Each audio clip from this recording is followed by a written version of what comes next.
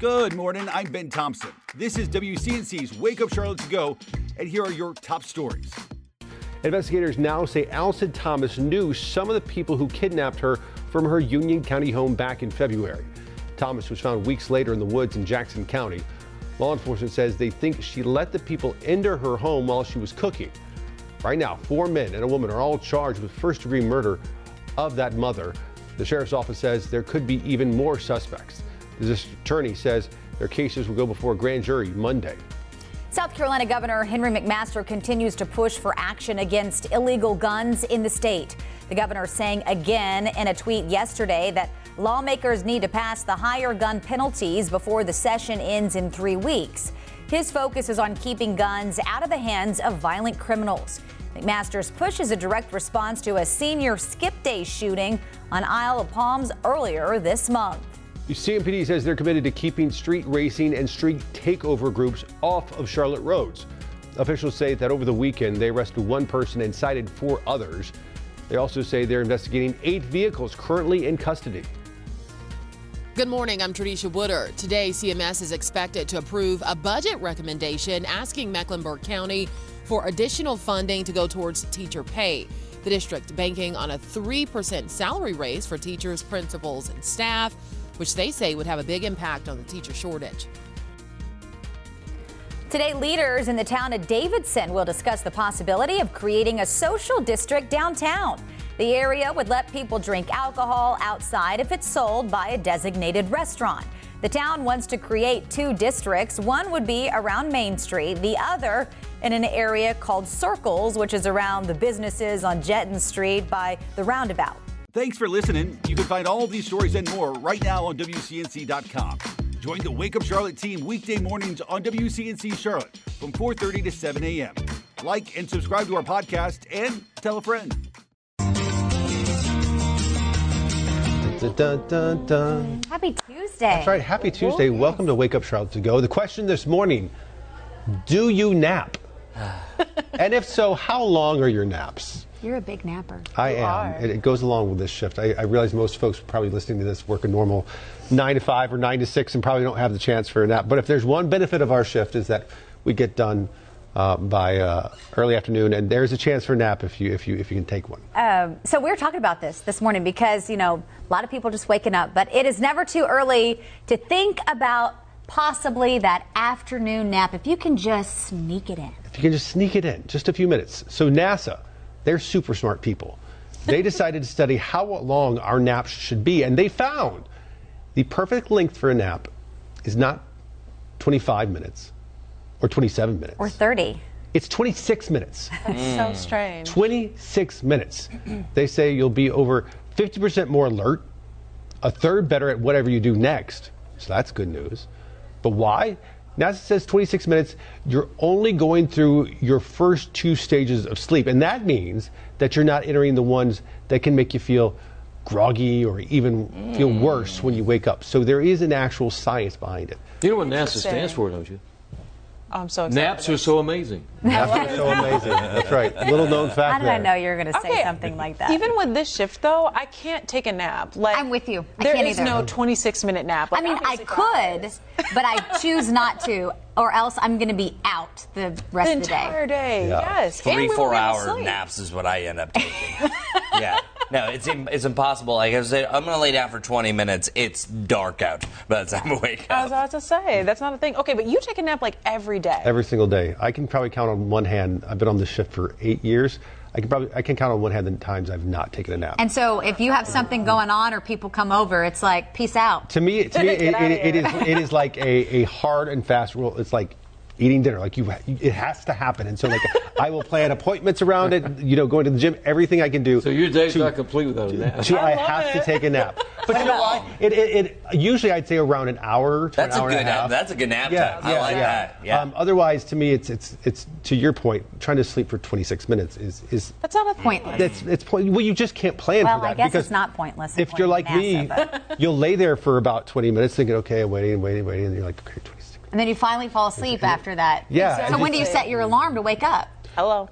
For me, like right now, usually 3:30 in the afternoon. Okay. And my trick, not that anybody cares, but my trick is that I force myself to go to work out afterwards.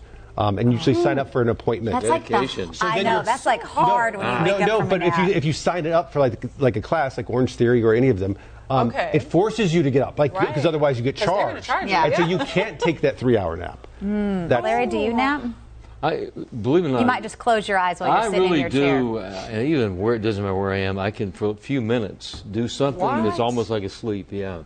Oh my God, that's so strange. You're gonna have to teach me that. Especially if I'm not driving, someone else is driving, like we do here. You go out somewhere. Well, that's like rocking a baby to sleep. Like that. Yes. When you're in the car, that Not when I'm sun's driving, on you, but when it's someone's warm. driving me. Yeah. We got lots of good responses.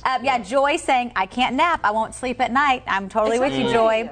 Melissa saying, I love a good 20-minute power nap during the week, a couple hours on the weekend. Hank, when I worked early mornings, I had to have a nap. 30-minute rest is just enough to recharge until bedtime. Melissa, you should up that by 6 more minutes, just so.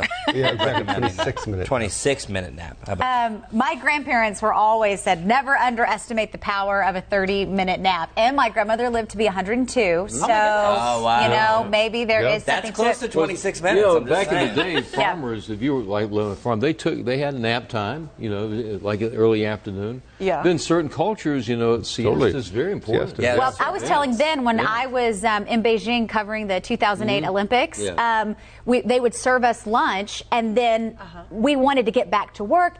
Everything would pause for like an hour because they would take a nap.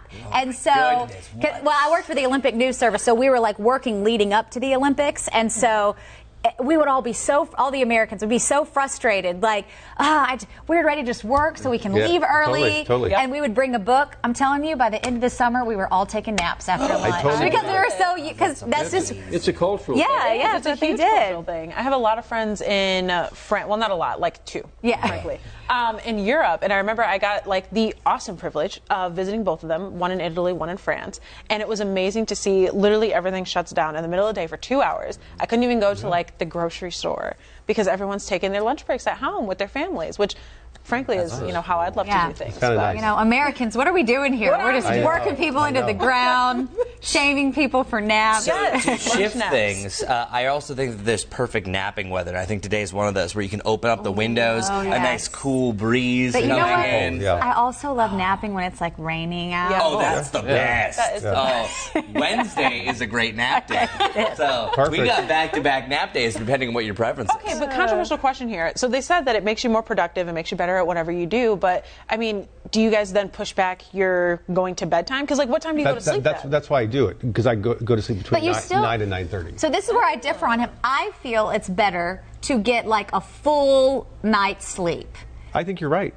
But you're breaking yours up by napping. You're getting like... Because I want to have a normal life. Because you're going to have like 4 hours. You are right. I'm not disagreeing with you. That cannot be healthy for you in the long run. Probably not. But I found it a functional way to still be able to have somewhat. I can't go to bed at 6:30 or 7. I just can't do it. Oh, I can. I would be the happiest person at home by myself in my bed, Sometimes my kids just put me to bed. 6:30 or 7? Really? Yeah. Oh my God, yes. I'm like you, 9 to 9:30. That's my time. So you're just sleep deprived because you're not taking naps. Absolutely. On this schedule, I would say so don't attack him for being unhealthy.